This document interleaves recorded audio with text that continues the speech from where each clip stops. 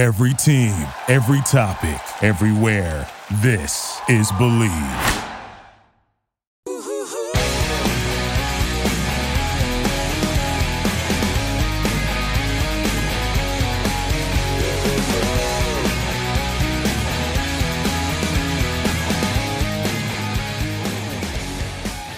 Hello, this is the Relunctables Podcast. I'm Jordan Holzer, proudly part of the Believe Podcast Network. And each episode will be covering 90s, 2000s, film, TV, and pop culture. I'm not alone. Each episode I'll be having on special guests to help me relive my childhood. Thank you to Bowling for Soup for the intro music. Man, I could listen to 1985 all day. If you notice, the intro music has changed because we're taking a break from Wheatus for this one episode because we're having on the lead singer of Bowling for Soup, Jaret Reddick. Hope all my listeners are having a great and, more importantly, safe Labor Day weekend. I'm not wasting any time. Let's get right into my interview with the lead singer of Bowling for Soup, Jaret Reddick.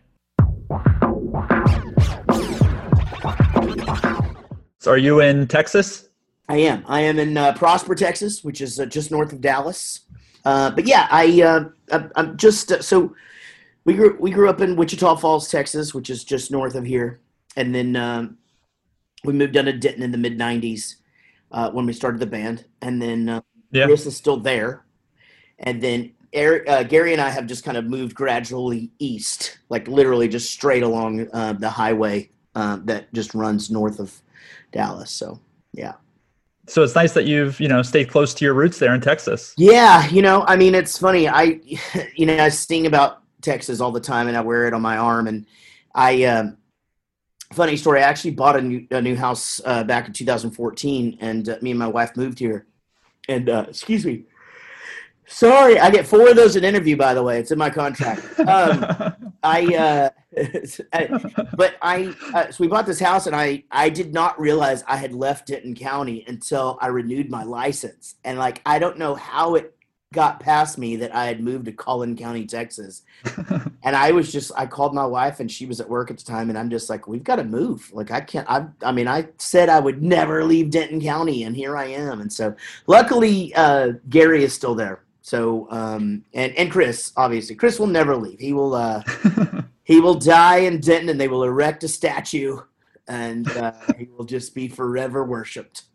So how has all this been for you in Texas right now with the whole quarantine situation? It's obviously affected bands and live performance in general. It's really hurt the industry. I'm so curious how, and you've seemed to make a seamless transition to, virtual performances, and obviously you're, big into the podcasting game. How has it been like for you? Well, at first it was a bit terrifying because, it wasn't that, again, this is what I say, I've got pretty crazy anxiety and I suffer from depression and it's new to me, in that it's been in the last 10 years that this has been something that I've dealt with. And so, when something like this comes along, I'm unaware of how I'm going to react to it. Well, so it's not that I was scared of the sickness or worried about my kids or anything like that, because we did what we were supposed to do. I just realized that not having something on my calendar was terrifying, that I've lived the last 26 years of my life. Okay, you've got 2 weeks and here's what you're going to do. You've got all this stuff to fit in and these people to see and this stuff. And then you're gone and you know what you do on the road and then you come back. And what I saw was just okay, well, those shows got canceled. Those got canceled. Those got canceled. And so the first couple of weeks were pretty rough, and I'm really lucky that my wife is and my friends really, just not even just my band, but I have friends that live near me and stuff. And everybody was just super cool about it. Cause it was just man, it's a drastic change for everybody, but man, it's gotta be weird for you, because literally in February we were playing the biggest shows we've ever played in the UK, and then the next thing you know, it's just hey, you might not do any gigs for a year, Yeah. And so, as you said, I was really lucky in that, I've been doing Stage It shows, streaming on Stage It since 2009. I've got 2 podcasts, so I'm already set up to do things like this, where as, it's a bit of a learning curve for a lot of people. For me, I jumped straight in. I embrace Zoom and embrace StreamYard, all of these other areas where it was very, very simple for me to learn all of this and actually really elevate it to an extent. And I'm just starting more and more stuff. Now I've got a Thursday happy hour that happens each week, and there's a charity element to that. I've raised a shitload of money. Oh, can I cuss? Oh yeah, do whatever you want. I've raised a shitload of money for a bunch of different charities, and helped out as many of my friends who are doing stuff. And so what I've found is, that if you keep me at home, I just stay just as busy as I do on the road. And I don't think anybody really doubted that I would do that. But so yeah, it's for me. It's been fairly simple after that initial thing. Now it's just like, I'm just kind of, I really miss this or I miss that. Yeah. It's been easy for Rob because he's newly married and they're fixing up their house. And Gary is a realtor by day and his wife is a nurse. And so his days are crazy anyway. So the one that's really, I'm not going to sit here and say that he's had a hard time, but like the one who's really been like, just like by himself and, he's single and he's got a dog and he can't, all of his friends are at where he goes to hang out because that's the life that he lives. And that's Chris, so we do these band meetings online. We actually are going to do one later today. And, it's basically just like being on the Bowling for Soup tour bus, only we're all in different rooms. Yeah. And I think like professional athletes, as a musician, you kind of get into a routine. Yeah. And that routine, when that gets disrupted, you're kind of like, who am I? It kind of defines you in a sense of, this is what I'm supposed to be doing on this date and this date, and having the tour already planned out a year in advance. Yes. Yeah. It's got to be jarring. That's just it too, is that like, we're very blessed to be on a certain level where it's going to end up being, it's going to be a bit of work for us to come back because you're right. We do schedule a year out. So now I'm like working on tentative shows for May right now. And it's like, okay, but I mean like, and then even that, like, it's going to be like, Jesus Christ, I will have had 2 birthdays since I sang a song, like in front of, that's not, I'm certain that I will sing songs, but this Bowling for Soup, came out and did, but we're working on some full band live stream stuff, and that's 2. That's number 2. Yeah, I'm holding you to this. I get 4. We what happens is I go about my life, and then I get in here and I start talking, and my body's going, holy shit, oxygen, breathe, fatty, But yeah, man, it's it's definitely been shocking. And I think we'll but yes, you're right. Back to what you said, professional athletes, it's like, okay, well, go be in shape by yourself, which, that's not the easiest thing to do when you've had trainers for 12 years, and it's, the motivation for me to do certain things that I could have done was not, and still, to this day, like, I just don't really like recording by myself when I have to. Like, if I'm just demoing and stuff like that, I'm crazy. But like, if it's like, hey, we've got all these songs done, you need to sit in your studio and sing all of these and the back vocals and all that shit by yourself, I'm just like, that just doesn't sound fun to me. So I'm curious if you find a bright side to this at all, because we've talked to some artists on the podcast who talk about how, Patreon and Stage It allows something that you don't really have in a live performance. That's really direct interaction and feedback from the audience, where they could kind of tell you, what songs they may want to hear, and you're getting kind of feedback in real time. How have you found that experience to be, just through Patreon, through Stage It, interacting with your fans? Well, as I said before, it's something that I already did, but what I have found though is that there's a whole new slew of people who are embracing it, and you're going to see this is what's going to happen. I mean, so now what you have is this whole new sort of frontier, so to speak, to where it's like live streaming has been around forever, and especially in the format of, say, a Stage It, a Patreon, kind of things like that, streaming on YouTube and Facebook and things like that. They've been gradually sort of being around.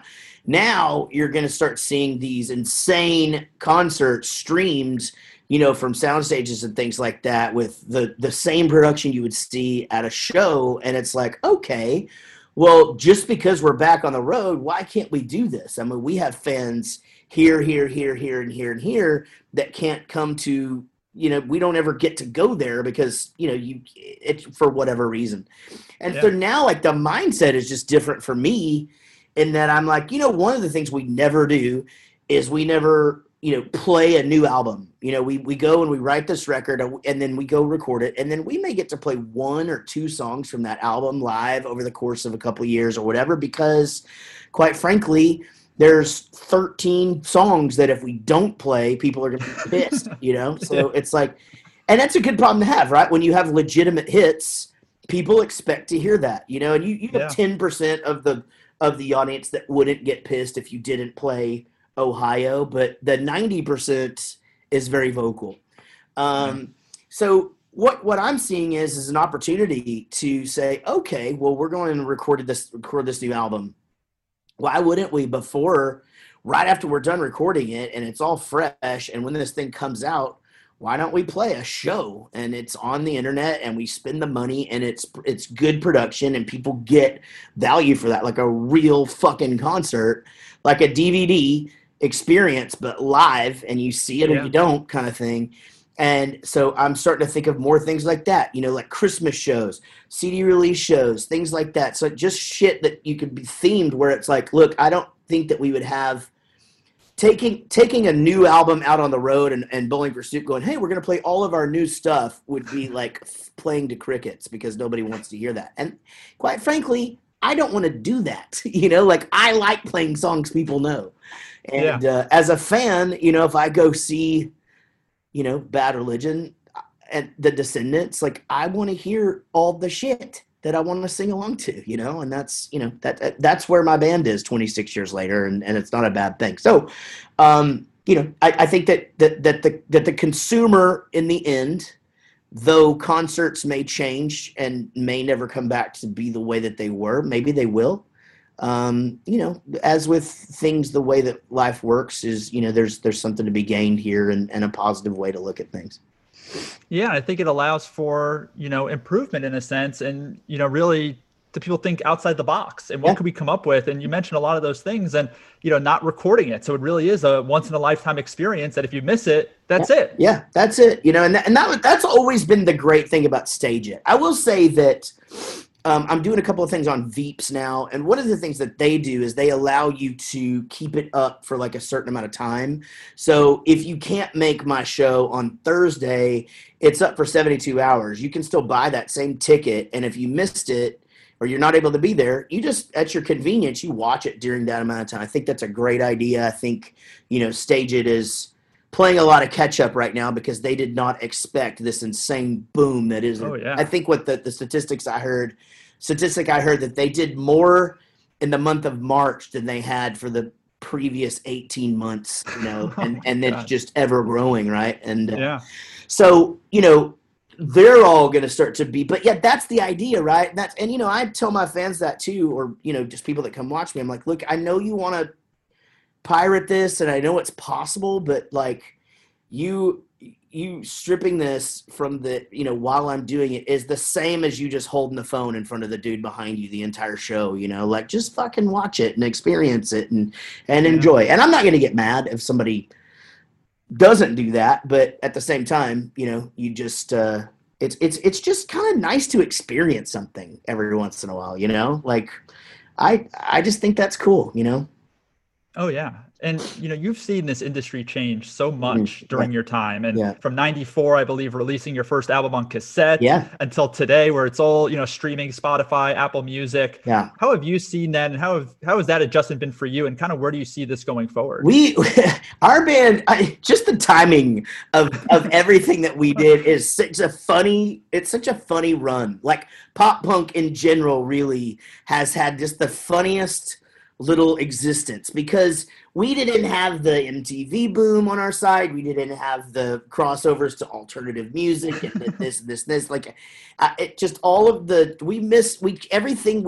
It would just change, and we would just go, oh fuck, what happened? What happened? So you're right. I mean, cassettes, and then CDs, and then and then having to do import albums for other countries, so they would actually buy the one that you're releasing there, and then then you got into, okay, Walmart wants one, but you have to do an extra song for Walmart and an extra song for Target and one for Amazon and like this, and then so it just, and then it was just like we've worked our way into this thing of like, okay, now people want vinyl again, guys, and it's like, fucking what? Like, are you serious? So I manage this band called Not Your Girlfriends, and the singer Liv loves cassettes, and I'm just like, but I mean, it's funny. We survived through getting our most popular days were at the height of Napster and LimeWire and things like that.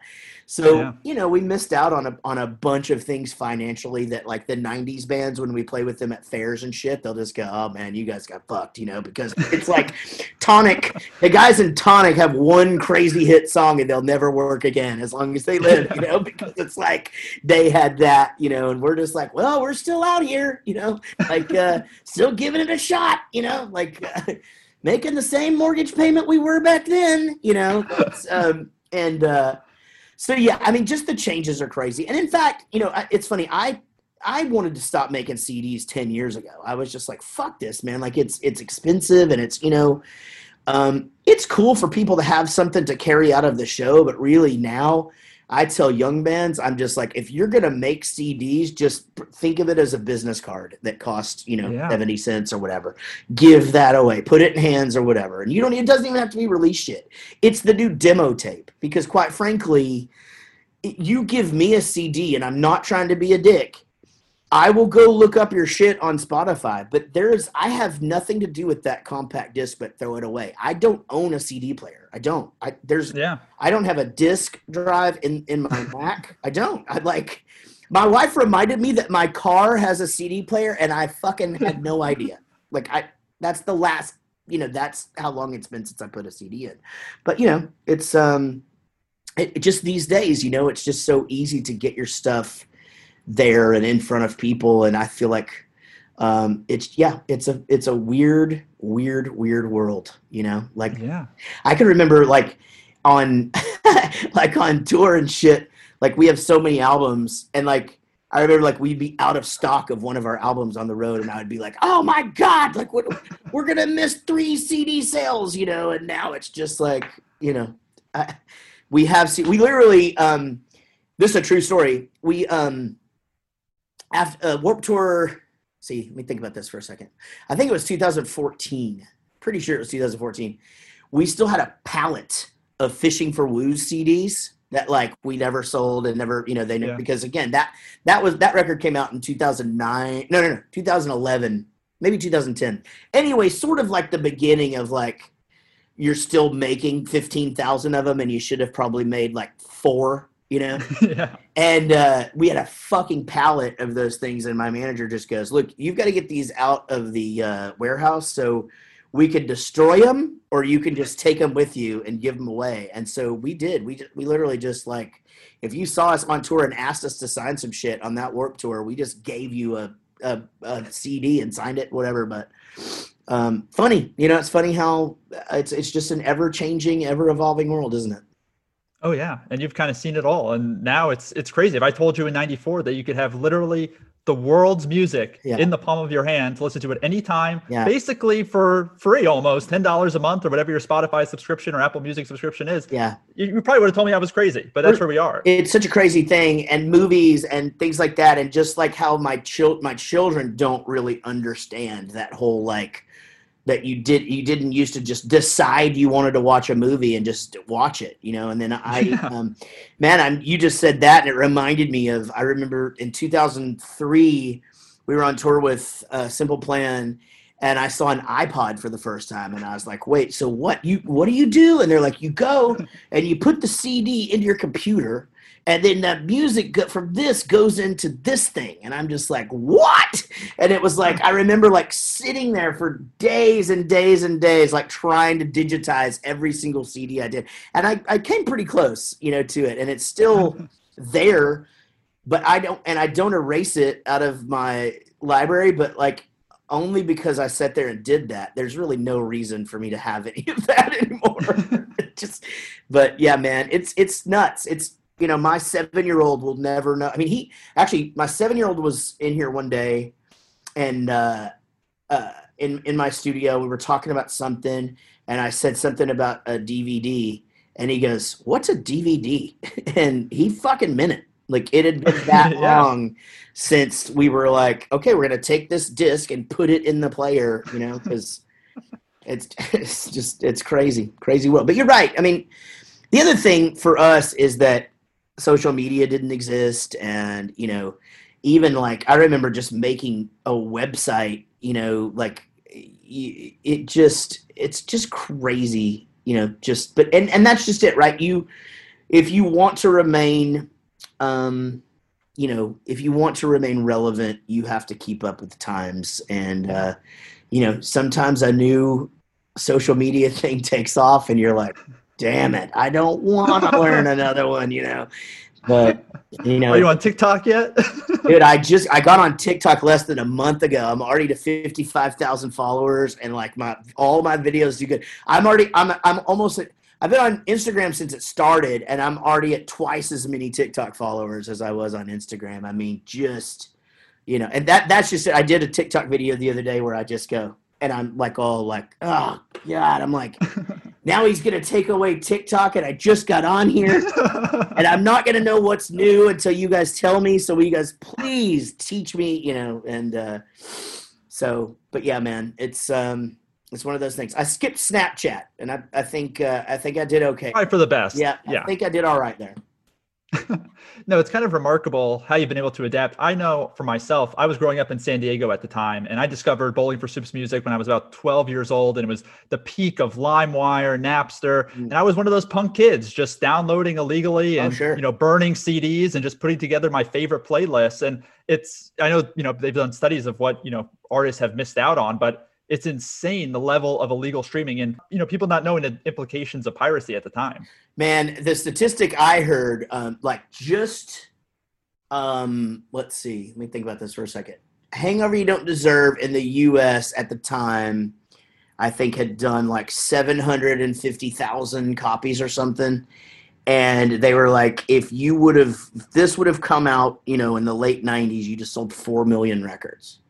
And it was just like, I mean, so like just so like the listener, like you don't even really start making money until you sell 1 million. But like once you cross that thing, it's like you're in a partnership with the label at that point, and it's not bad. I mean, that, of course, and here's the thing.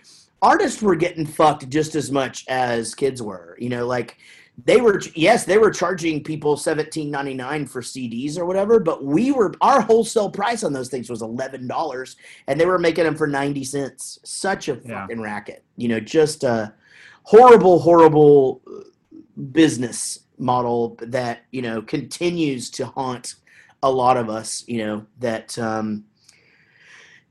mean, but, here's the thing though. I mean, it is what it is. It's not that I said, as much as we've talked about this, I don't sit here and just think about it and stew in it or anything like that, because, we're still really lucky. I mean, we go out and like whatever size venue we play, it's full, and, and it's, it's like people buy our shirts and shit and like download the new stuff and we put it out, and like we put out a cover song and it does 100,000 on Spotify in a week, and that's just what happens. And it's like, man, it ain't so bad, so we have to still work our asses off, and like, you can't just sit around and go show people your house and shit just because everybody thinks we're rich, but you can go, I would not be playing this many fucking shows a year if I was rich.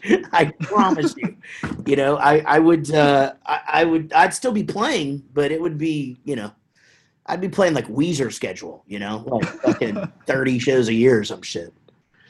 Yeah, that's what people don't get. They don't, they see the songs and they think that everyone's just raking in the money. They don't see the, the lawyer fees, the manager fees, the labels, the agents, everything that goes into it. And what it's left at the end of the day after taxes, isn't that much. Well, think about it. You just said it great. Like, think about a show, for example. People are like, man, you guys got to be raking it in. You got 2,000 people here, and you're exactly right. Think about, the promoter takes a huge. You get a guarantee or whatever, then you don't make any extra money until usually between 80 and 90% of the tickets are sold. Then the promoter takes a huge cut of your merch. Then after all of that, you've got the cost of goods sold. So you had to buy that merch, get it there, pay somebody to sell it, right? You got to pay taxes on all of that and sales tax depending on where you are. Then your agent gets a chunk, your manager gets a chunk, your lawyer gets a chunk. You're paying for your transportation, which buses are expensive, and you start to whittle this down. And then there's fucking 4 of you,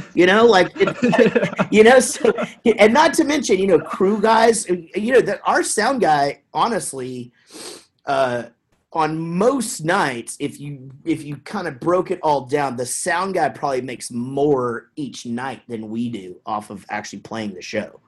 But, oh my God.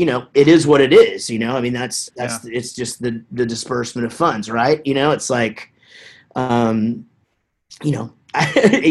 again, that's economics, right? That's the way that it works. Yeah. Could we make more money if we toned down the show and got back in a van and blah, blah, blah? Yeah. I mean, I guess we could, but I don't think our show would be as good because we'd be fucking miserable, Yeah, that's all part of it. It's all part of the experience. 100%. Yeah, man. And just, it's a matter of just keeping morale high and all of those things. And, but at the end of the day, man, it's a good life, man. I mean, I don't take it for granted. 99.999% of the people who were born want to be a rock star, a fireman, or a police officer, and it's like, I fucking did it, Yeah. Oh, yeah. Beats a 9 to 5 any day of the week. Yeah. I'm so curious, growing up the youngest of 6 children, were your parents just kind of done with you by the time they had you? What, did you get away with everything? I have to imagine youngest of 6. Man, I did. I mean, I pretty much did. I mean, my parents were busy too. They both worked, and now here's the thing. I was a good kid too. Like, I was never late. Like, my curfew was midnight until I went to college, and I never broke it. And it was now. But again, I also had a rehearsal space, and I could go, hey, I'm going to spend the night up there, and then I could get into God knows what. But my TV was never censored. My music was never censored. I had cable in my room from the 3rd grade on with all the movie channels. Like, I had my own phone line because they were sick of the phone ringing again from 5 kids before. So yeah, I mean, my brother, there's the 4 girls and then my brother and then me. And so he says, man, everybody had fucking paved the way for you. Like, and then I got there and I was no trouble. I was just loud, like I played the drums and they knew where I was all the time.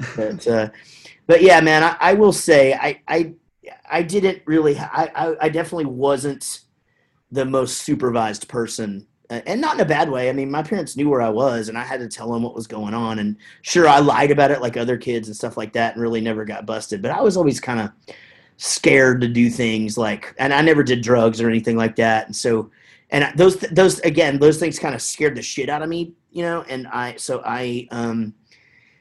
I was pretty good about staying out of trouble. And man, I found music and theater at 13 and I didn't want to do anything else. Like if everybody else, parties and shit like that, I never went to parties or anything because we would just be practicing and that would make a party. And yeah.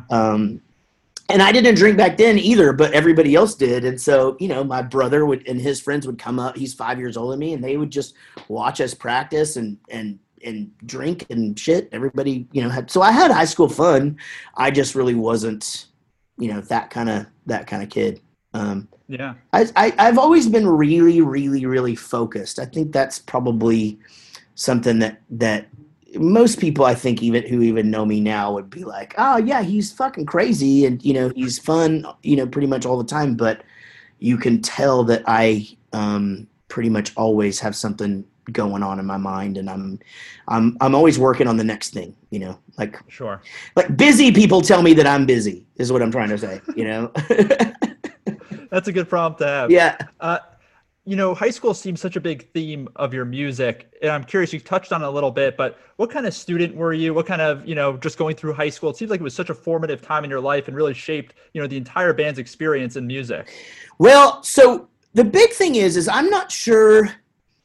I really honestly think that it's when I went to high school. Like, I don't think that high school would be such a huge part of me and and what I sing about and all of that had it not been the 80s, because man, it was, the age of like the John Hughes movies and hair metal and hip hop just becoming a thing, and like the colors were big and hairstyles were crazy, and there were Valley Girls, and there, and movies were just kind of becoming these insane epics, and Fast Times, and Breakfast exactly. Club, and St. Elmo's Oh my Fire. God! Like the teen comedy was peaking. I mean, like Risky really Business, and shit, and like like I said, I mean, you just named them, and like anything John Hughes was doing at the time, and just all of those things of like growing up, and so even television started to kind of mimic that a little bit. So we kind of there were still sitcoms and things like that, but they started to kind of go into other areas, and so I think a lot of my high school experience was based upon just because that's the time I grew up. Also, like it was a very segregated thing, like actually segregated in all senses of the words, but like yes, like we were still like even like the kids were bused to different areas so that they would be able to mix everybody up and things like that. So you didn't go to school like where you lived, it's just kind of weird. But also, cowboys hung with cowboys, nerds hung with nerds, and freaks or rockers hung with us, and preps, and rich kids and all that. And so there were all these little cliques. So when I start singing about high school never ends or whatever, like high school back then, and I think still is, but just very, very, very watered down now. It's society, it really, it just was, but it was very, very, very much, it mimicked society so much you really did have like the rich kids were the really popular kids. And you had like those dudes like us who, I flew under the radar. I was, I wrote the high school quarterbacks, English papers for him. And so I didn't worry about anything. And I was good. Big school too, man. Huge school. And, but I was funny. So the Cowboys liked me and the teachers liked me, and I made straight A's for the most part. And, but I was in marching band, which was kind of a nerd thing to do, but I had really long hair. And so I was kind of king of the dipshits. And then I was in theater, and theater was just my shit, like my instructor's the one that I sing about a bunch. And he, really shaped my life. And in that, like, just sort of, showing me that, it was all right to be, I don't know, man, just really just to be myself, and like to just be, just because, I just kind of felt shackled a lot. Like I felt like I was bigger than where I was, if that makes sense. And I just always felt like, man, like I really, I think I could do that. I could do that. I could do that. And he'd be like, you can, And so, high school was cool. It was, but again, it kind of just does come up a lot, right? Because it was such a huge thing. It's weird because it's changing. Like my daughter is, will be a senior, and like she stopped going to football games like her sophomore year, and that's like a huge thing in Texas. She's graduating early because she's just kind of over it, and that's super common now, man. It's like it's just definitely not, the social thing that it used to be. I mean, I know that all the shit still happens because I still get the letters from kids who are getting picked on and shit like that, and I'm sympathetic to that. Not that it really happened to me as much, but, I definitely witnessed it a bunch, and, definitely felt like an outsider a lot. Yeah, I think you hit the nail on the head. I think nowadays it's a lot more blended, whereas back then, you're right, there were certain boundaries. When you go to the lunch table, there's the jocks, there's the geeks, absolutely. And the movies and the music just kind of perpetuated that. And now you see, you know, the valedictorian is the football captain. Yeah. And it's all a mix. It's so weird though. It's so crazy. Like there's this really, really popular dude who was a year older than me. And now we're Facebook friends. And like, we listen to the same music. I was just like, why are, you know, and it's weird for him to say. It's almost like that scene in Breakfast Club where she goes, all right, so if I walk up to you and you're with your stoner friends or whatever, or if Brian walks up to you, you know, like, are you going to say hi to him? And, you know, no, because I'm not a fucking bitch or whatever. And, you know, it's definitely, you know, that's kind of the way life was, you know? I mean, it's like you wait, I lost my train of thought. Oh, no, I remember. And so anyway, I mean, his answer, he can't really answer the question truthfully, but the truth is that, like, he was sort of on this level, captain of the soccer team and like super popular and blah, blah, blah. And here I am, just this sort of wannabe rocker down here. But I'm just like, fuck, man, like we would have had a blast listening to Iron Maiden in your car, you know, like, but you know, it is what it is. But it's funny. I think music now, you know, rather than, and again, this is the late 80s or whatever, whereas music used to almost separate us. You know, people that listen to country didn't listen to rock, and people who listen to rock didn't listen to heavy metal, and people who listen to heavy metal didn't listen to pop, and, you know, blah, blah, blah. Now it's all just one big melting pot, and it's cool that you like George Strait and Slipknot. So that's not a point of contention anymore, to where it's like, you have long hair and like Slipknot? Well, me and my 4 friends now are going to have to beat you up at Taco Bell. You know, that's it's just not, that's non-existent these days. It's not a thing.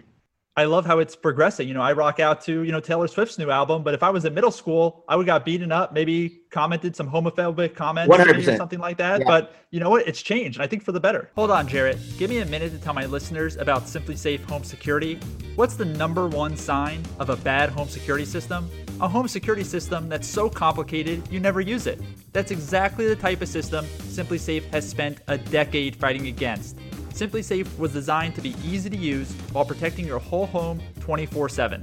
Order online, open the box, place the sensors, plug it in, and your home is protected around the clock. It's that simple.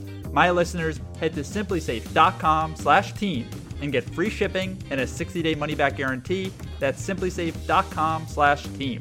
It feels good to fear less. And now, back to the show. Yeah, totally agree. And I think that it's cool too when, like, you know, legitimate rock stars come out these days and they're just like, that fucking new Taylor Swift record is awesome. Or, you know, they're like, you know, I like, you know, the 1975 or they're, you know, whatever it is.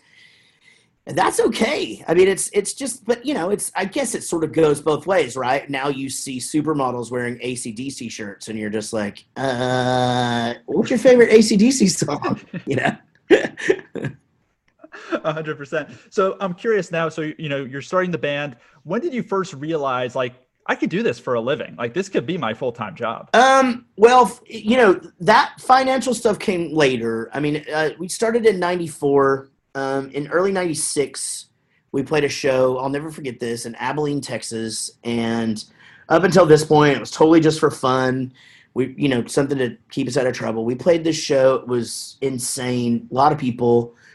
And people singing the words to our shit, and it just sort of everything clicked. And later that night, it was just me and the guys in our dressing room, so to speak. It really wasn't quite that, and I just said, "Hey, I'm being serious. Like, I think I've got this figured out. Like, I think we can do this." And I had done enough to get our songs played on the radio and get us some shows and this and this and this up to that point, all on like a regional level at this point. But that getting on a regional radio station back then would get you some interesting attention from, say, just labels that were sitting, you know, watching technology that was so limited at the time to try to figure out, like, wait a minute, there's some band that's getting airplay in 3 cities down in Texas. Like, we got to figure out what the fuck is going on, you know? Unfortunately, that can't happen anymore because those stations can't put their own shit on. But, yeah, I just said, you know, the thing is you have to trust me and you have to commit. And if we're going to do it, we have to all go 100%. So this is the time. And if you guys all say yeah, then we're going for it. But that means this is your number one priority, and everybody committed. And so we did it. You know, we missed a lot of weddings, funerals, birthday parties. We missed a lot of. It cost us a few marriages. It cost us a couple of fiancés along the way. And it's directly related to that commitment, 100%. But you gotta look at where we are and whether or not we came out on the good side of things. I think we did. We're all happy individuals and we're all still doing it. And I wouldn't take back any of it. It's the being in this band is the best thing ever. I besides kids and my wife, it's the best thing that ever happened to me. No, that's beautiful. And for me and for pretty much most of the listeners and most of the audience, I think they first discovered you in 2002 with Drunk Enough to Dance. Yeah. But for you, they just see you as an overnight success. Yeah. But that was your fourth studio album. Like that was years and years in the making until that point. Yeah, 9 years in the van. So even after that first came out, you got to think when we had done the albums on our own and sold a bunch. Like we were successful in Dallas. Like we were kicking ass. And so when we got signed in 99 from Jive and went in to do Let's Do It for Johnny, we were definitely on fire and feeling good about things. But it was a bit of a shock to then, leave the comfort zone of Texas and Oklahoma and Arkansas and all these places where we were just king shit and go out and just try to hustle elsewhere. We did it and we did it successfully, but it was very hard. And quite frankly, that album didn't do all that well. It did great as far as from a fan's perspective, everybody's got it. Yeah. But from a record company's perspective, 30,000 records, really not that great. Fortunately for us, the Bitch song took off in the United Kingdom and just did amazingly. And, that pretty much got it to where we were able to do Drunk Enough to Dance. And, there's a lot of turmoil in the label at the time because it was Jive Records and they were an independent label and they actually sold while we were making Drunk Enough to Dance. So, a very weird time and a lot of unknown. But that being said,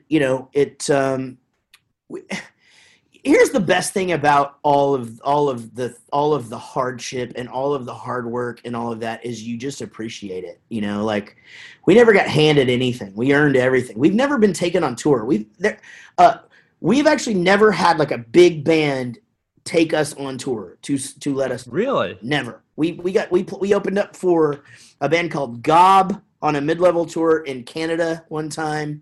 We opened up 8 shows for Avril Lavigne one time but only in Europe. And the only other 2 bands that have ever taken us on tour in the United States were Catch-22 and 10 Foot Pole. And both of them did it because they thought we'd be bigger than them by the time we got this, because we were starting to get fucking big. Yeah. And what we had to do was the 10 Foot Pole, and I still feel like a dick about it, but he was cool. We had a hit. We fucking pulled off the tour. It was like, you guys are going to go now and go play radio stations for 2 years and fly in airplanes and, hardest 2 years, man. You think touring in a tour bus is hard, man? Flying commercial every single day and staying in different little shitty hotels and fucking, that is a hard 2 years, man. It really is. Yeah. It might not sound like it, man, but you know what it's like getting through the airport, man. It's just like, that was rough, but again, you learn to appreciate it so much. I even said the other day to my wife, I was just like, man, I miss airports. I just kind of want to just cozy up next to an airport bar with my buds on the corner and just get shit faced, go get on an airplane and wake up somewhere else. That's what I need right now.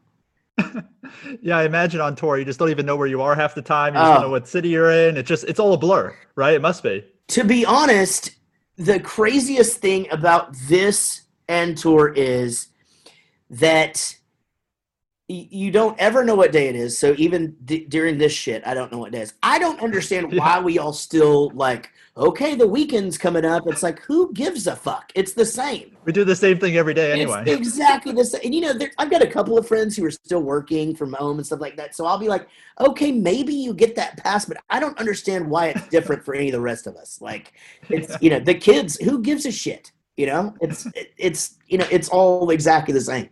And yeah, you're definitely right. I mean, I stopped trying to say, you know, hello Cleveland a long time ago because, you know, and I never know what day of the week is. People think that's a bit, and I ask on stage a lot, like, what day of the week is it? You know, and I'm 100% serious. Like, I never know. And I know what city we're in next because it's on my pass that hangs on my belt loop. What was it like? I'm so curious, opening for Avril Lavigne. Like, there was nobody bigger than her at the time. No, she was the biggest. And, well, it was great. We were on tour with her during her 21st birthday. So, but we really never saw her. And quite frankly, here's what happened. The first day we come in, yeah, woo, come on. And we're just drinking and fucking raising hell and shit. And then that was it. The tour manager was just like, you guys are allowed in the building at this time now. You'll come in and sound check. You'll then leave, come back, play your show. And you do that. It's just like, okay, you know, whatever. And we sort of abided by it. But really what we did was just kind of quieten down. But no, her 21st birthday, I can say that I spent 21st birthday. Avril came in, all the both bands in there. She brought like 12 bottles of champagne. 12 bottles of champagne. We started opening them up. She had like a glass, and then she was out, and that was it. That's really the only time we ever saw her. But you know, quite frankly, we were doing arenas in Europe, and yeah, she was big, man. It was it was fucking crazy.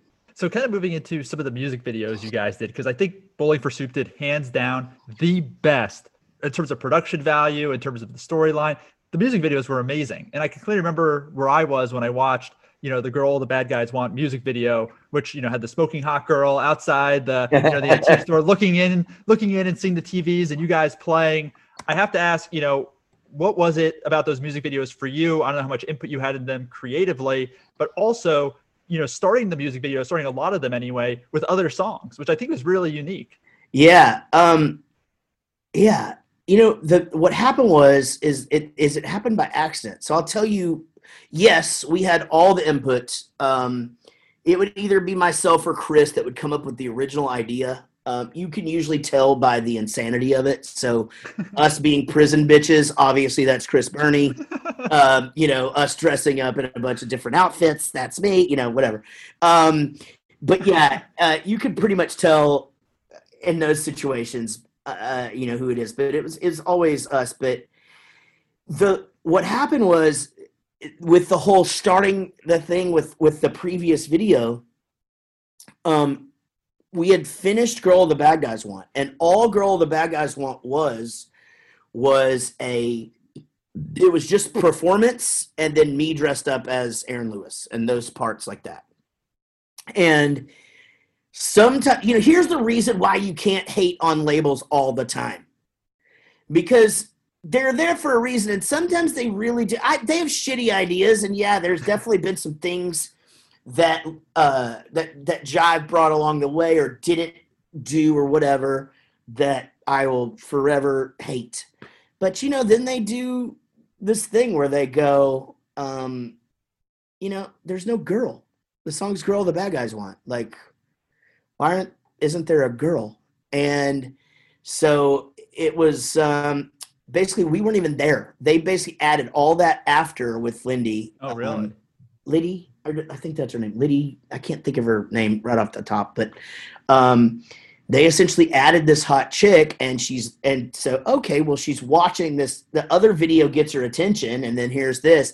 And so one going into the other. But then after that, it was just like, oh man, this rules. Like, let's always sort of hint at the previous thing. And on and on and on till I guess the last video we made for them was When We Die. And on When We Die, my alarm clock rings and it's High School Never Ends.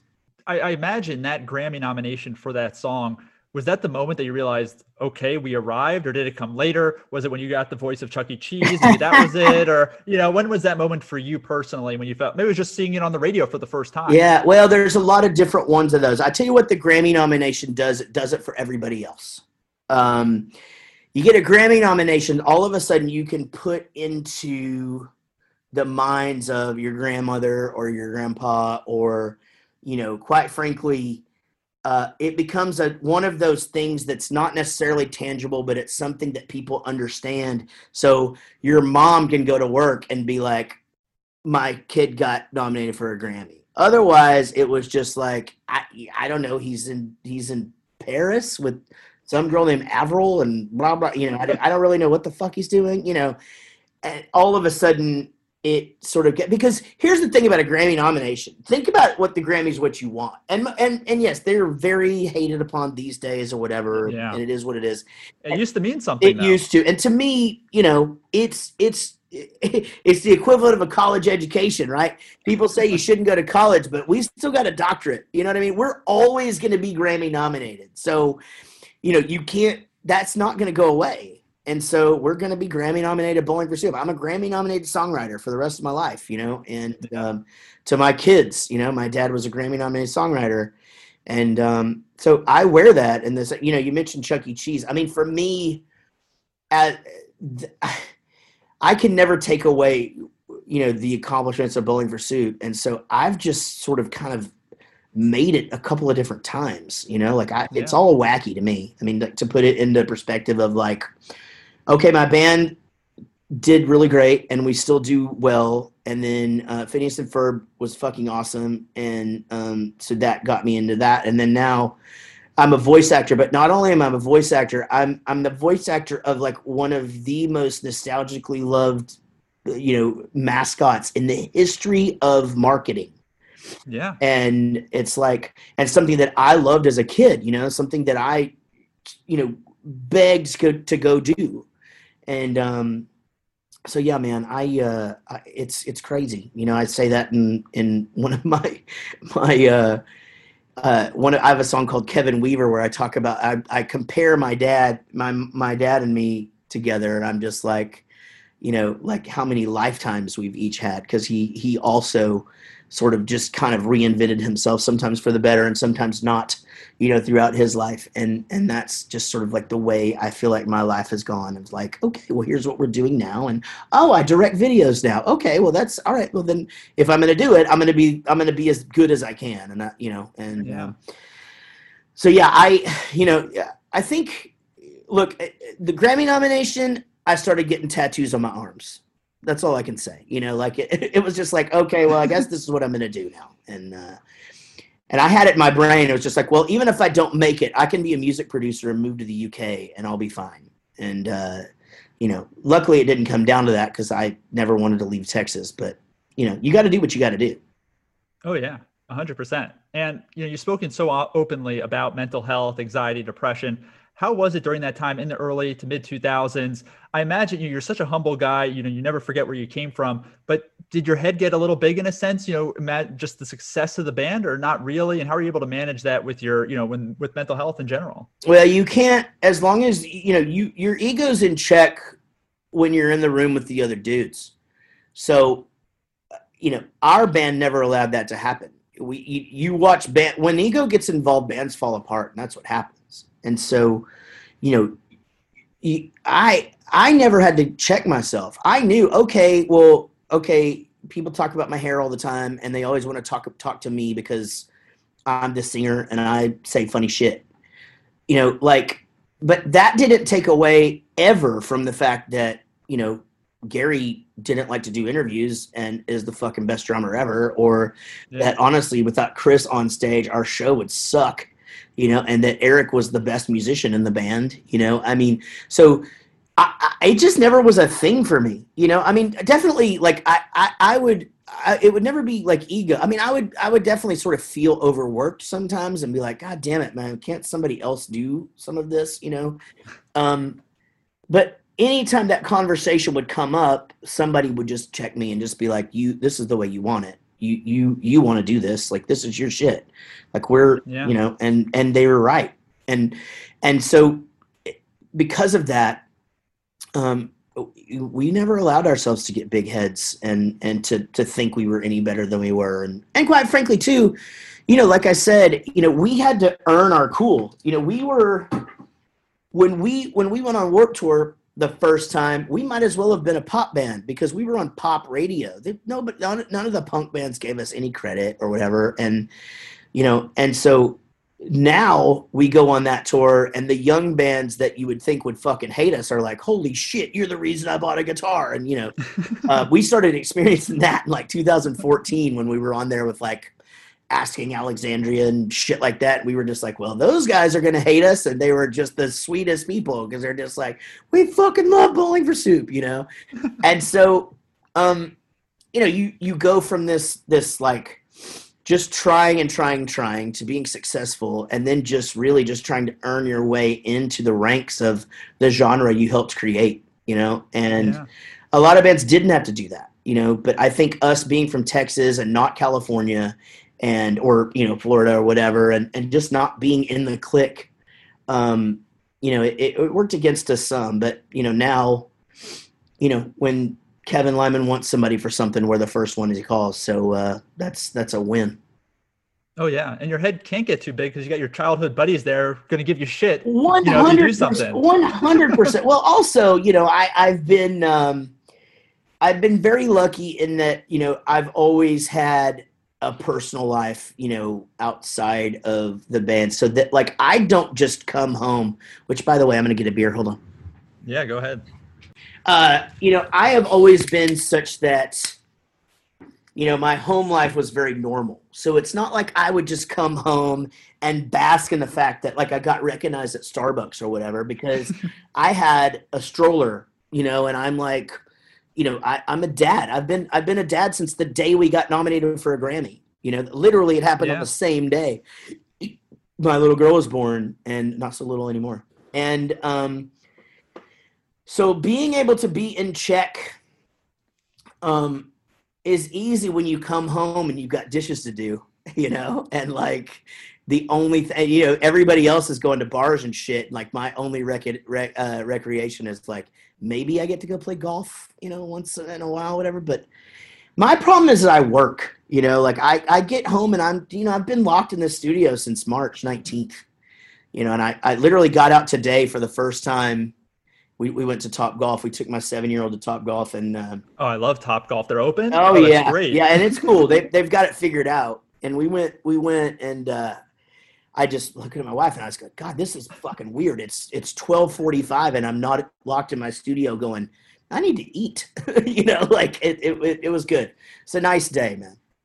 One of my favorite movies from the early 2000s is Almost Famous. I'm not sure, maybe one of your favorites as well, but just, seeing the band dynamics there of, Stillwater and Billy Crudup's character, as the guitarist, was there ever pressure? Because it's amazing, I think, that the band had such a little turnover over 25 years. And I think it's really tough to do. What do you attribute that to in terms of the band just staying together all this time? Yeah, and really, to be fair, I don't really count Lance leaving and Gary coming in as a turnover, because it's not like mine and Lance's relationship changed. Like we had been we were friends since we were 5 years old. Most of the time we were best friends growing up, and we're still, we're good. We're friends.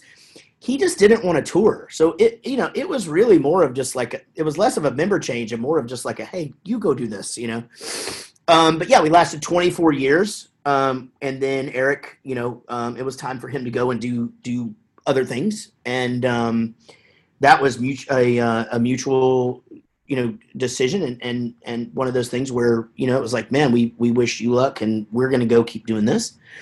And so the reason we were able to do that is good communication, commitment to what it is we're doing here.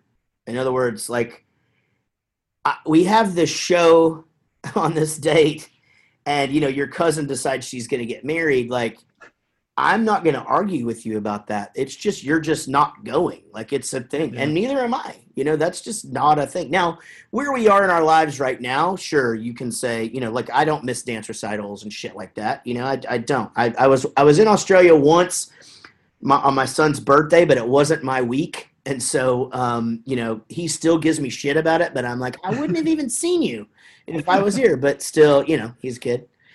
So yeah, I mean, and again, knowing that Bowling for Soup is the sum of our parts is such an interesting, not interesting. It's important, like I'm not more important than anybody else. It doesn't matter, what the roles I play are. And honestly, and this is the God's honest truth, that now Rob is in that. I mean, he's been in band for a couple of years now. But like, we don't fuck around. Like, he's just as much a part of this shit as we are. And I, that's decisions and everything. Like, he has a voice. And, quite frankly, that's been a nice thing. Not that we don't miss Eric. We love Eric. Eric's our brother, always will be. But bringing a younger dude in who literally, the day we asked him to be in the band, I literally got to watch a guy's dreams come true, like right in front of me. And then I was just like, okay, pick out 2 basses. I'm going to order you an acoustic guitar. And, here's the deal. Like, tell your other job to go fuck themselves. It was just like, he was just like, like he walked in a dressing room and then he walked out going, I fucking made it. He's got gold records on his walls now and shit, it's crazy, but that's just it. It's like, we treat each other nice, if we're, we get irritated with one another, but we know, I fucking said this so many times over the years, but you know when to push each other's buttons, and when somebody needs a break. You also know when somebody needs a hug or a friend or to be told to shut the fuck up, and certain people can say that to certain people and they can't say it to others. You know what I mean? So like, there's just dynamics, and you got to know those dynamics. And so you'll talk to some people certain ways, you won't the other, and vice versa. But in the camp, somebody can tell you to shut up, Yeah, I think that comes from, years of working together and knowing each other on that kind of level to be able to create that type of culture, really. And I think it really speaks to you and what the other, members of the band have been able to do. We're better than the New England Patriots. We are. Our communication and just ability to know what each other are thinking. If you've never seen Bowling for Soup live, ask anybody that has, and then ask them if they've seen us twice and if it was remotely the same show. And the answer will be no. And then they'll go, and they just fucking stop in the middle of a song, and then they'll start playing something else. And then 30 minutes later, they go back in this, and there's no rhyme or reason. And none of that is rehearsed. None of it. It's just all just instinct and them like listening to me talk and like thinking about like what it is I'm saying. And there's no rehearsed cues. It's just literally just feeling the show, Jarrett, you've been so generous with your time. I have one more question for you before we get to our 5 rapid fire questions of the day. Right. And I would be remiss to have you on without asking a question about 1985. That's one of my favorite songs of all time. And I'm sure you get this all the time, but I think a lot of people don't know that it was a cover of an SR-71 song. So what was the story there? At least from my internet research, it seems like you heard the song, you asked the band to cover it, but from your perspective, how did that come about? Well, I'm going to tell you, but after this interview, I'm going to say, you got to go to my TikTok because I explain it in 60 seconds. Oh. But this is the actual story. So it actually isn't a cover for this reason. They did. You definitely changed the lyrics. Yeah, they did it first. And they were basically dissolving. And Mitch was using some of their material to try and go and find new management, trying to figure out from a songwriter standpoint what his next move is, maybe release some music or stuff. He's sending it around to people that he'd worked with before. And so Butch Walker's manager is Jonathan Daniel from Crush Management, who Crush is like, they manage everybody who's huge now. And he's the sweetest, kindest man. And just to this day, like, you send him an email and he personally writes you right back. Like, it's just the way that shit should be. Kevin Lyman's the same way. Like, it's just like, it's how I want to be in my life, And anyway, he sent him this group of songs, and JD listened. And he called him back and he just said, dude, this 1985 song is a great song, but it's not an SR-71 song. That's a Bowling for Soup song. And Mitch was like, yeah? And he's like, yeah, Butch is in the studio with them right now. They're finishing up an album coming off of Girl the Bad Guys Want and Punk Rock 101 as two, legitimate hits. What do you think? And so, yeah, he called me and sent it to me. And, I'm the first to admit I can't hear hits. I just don't. Like I like, I'm like the guy that like I wrote Emily and I'm like, this is going to be the biggest fucking song in the history of the world, like, and so with this record, I was already like, Almost is the greatest song ever. Almost is going to be our biggest hit. And it was a hit. It was a big hit. It was a big hit, top 5 on adult radio, but it's going to be a big hit. So I'm like, I don't know that we need this. And so me and Gary were up drinking in our apartment that we had for that month while we were doing the record. And I go, okay, here's the deal. And he goes, it's pretty damn good. And I'm like, yeah, it is pretty good. But I'm just like, it just doesn't, like, lyrically, it doesn't sound, it's aggressive. Bowling for Soup is in certain things where it deals with, like, sexual things like that. And, like, we're just not aggressive. And so, I wouldn't have said, like, never knew that George was gay and called him out for being gay, and I wouldn't have said the rubber broke and things like that. But they would. That's their shit. You know what I mean? So that's, again, so long story short, Mitch and I already knew each other. I was like, dude, I want to have my way with it. What do you think? And so, yeah, I own 20% of the song for, doing what we did to it. And so, we're actually all expecting double platinum single records actually right now. We just went double platinum there and gold in the UK for a single. And, he still credits us for his amazing career as a songwriter. And, because after that hit, he was able to start writing with a bunch of people and has done really, really great. So, but yeah, I mean, their version is out there now. What I didn't finish saying is they had released it in Japan because they were doing well in Japan. And so in 2004, when we're recording this thing, okay, you released it in Japan. It's not like anybody over here is ever going to hear that, because there's no digital shit, so it really wasn't even a thought. So this whole thing really has only just become a question over the last, 4 or 5 years, which it's not something that we hide behind. And if you even go back to me talking about the origination of the song, like, it's always been the same story. So I think some people see that and they think of it as a negative. Oh, that's not even your song or whatever. And it's like, well, the way that music business works is very few people actually write their own hits. There's a lot of shit that's been done before, or there's somebody else that's in there, and yada yada. So, it's not a bad thing that that we were able to do this, and it's not like we took something from them. They did fine. I was going to ask if, Mitch was salty at all, but he can't be salty based on the career he has and have a percentage of the song. He must be just thrilled that you guys, really took it and ran with it. He still has the Land Rover that he bought from that first check, and he's I actually was just with him COVID's got my timing all fucked up, but it was just late last year, and I took a girl that I managed to do some riding with him, and he still to this day, like, see that car? Jarrett bought me that car right there. I'll never forget it, and he lives down the street from Jared Leto now, for Christ's sake. He's doing Oh my fine. God. Jarrett, thank you so much for your time. Like I said, I wanted to end on 5 rapid fire questions if you're ready. Okay, let's do it. Any TV shows you're currently binging right now? Shit. It's hold on, I'm gonna think of it in a second. It's okay, Dating on the Spectrum. I'll go with that. Oh yeah, the Netflix series. Yeah, I'm actually watching the one about Indian arranged marriages, but I couldn't. Oh yeah, Indian matchmaking. Indian matchmaking. Oh yeah. Okay, yeah, that's the one that we're watching right this minute. So put that one. Any artist that you have on repeat right now that you're listening to? Any artist that I have on repeat right now? Well, it's always Frank Turner, isn't it? It's Willie Nelson, actually. I've been listening to Willie Nelson for 2 weeks, actually. So Willie Nelson right now. Favorite venue to perform at? Manchester Academy. I feel like, your sound and the punk pop sound was so original. Bands like Good Charlotte, Fountains of Wayne, we don't really have that anymore today. Is there any band that you're looking at in the landscape currently that's kind of mimicking or trying to, do what you did? They're all over the place. You've got All Time Low and bands like that who have been super successful with it as of late. Not that they're haven't been around, but I mean, they definitely took the torch from the rest of us.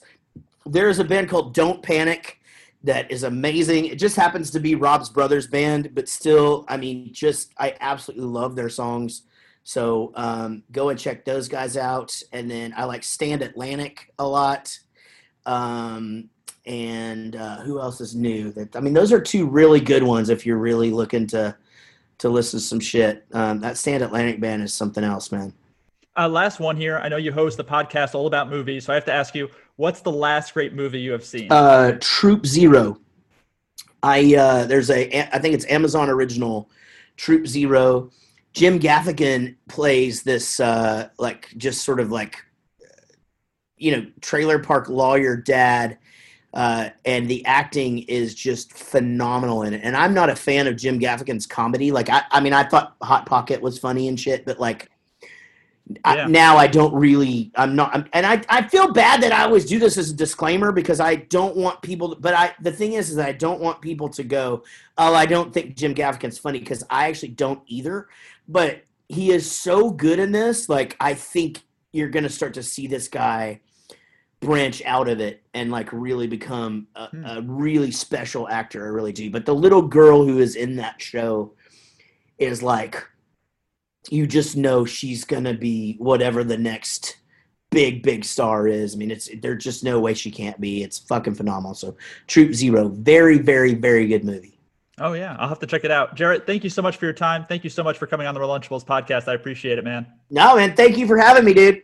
I would like to thank my guest, Jarrett Reddick, for coming on the podcast. You can find him on Instagram. He's Jared2113, and Bowling for Soup. They're BFS official. Stay tuned next week for our interview with Melissa Clark, the creator and showrunner of one of my favorite animated shows as a kid, Braceface, which featured voices from a young Michael Cera and Alicia Silverstone from Clueless. Until next time. Nothing has been alright since Bruce Springsteen, Madonna, way before Nirvana. There was U2 and Blondie, and music still on MTV. Her two kids in high school, they tell her that she's uncool, 'cause she's still preoccupied with 1985.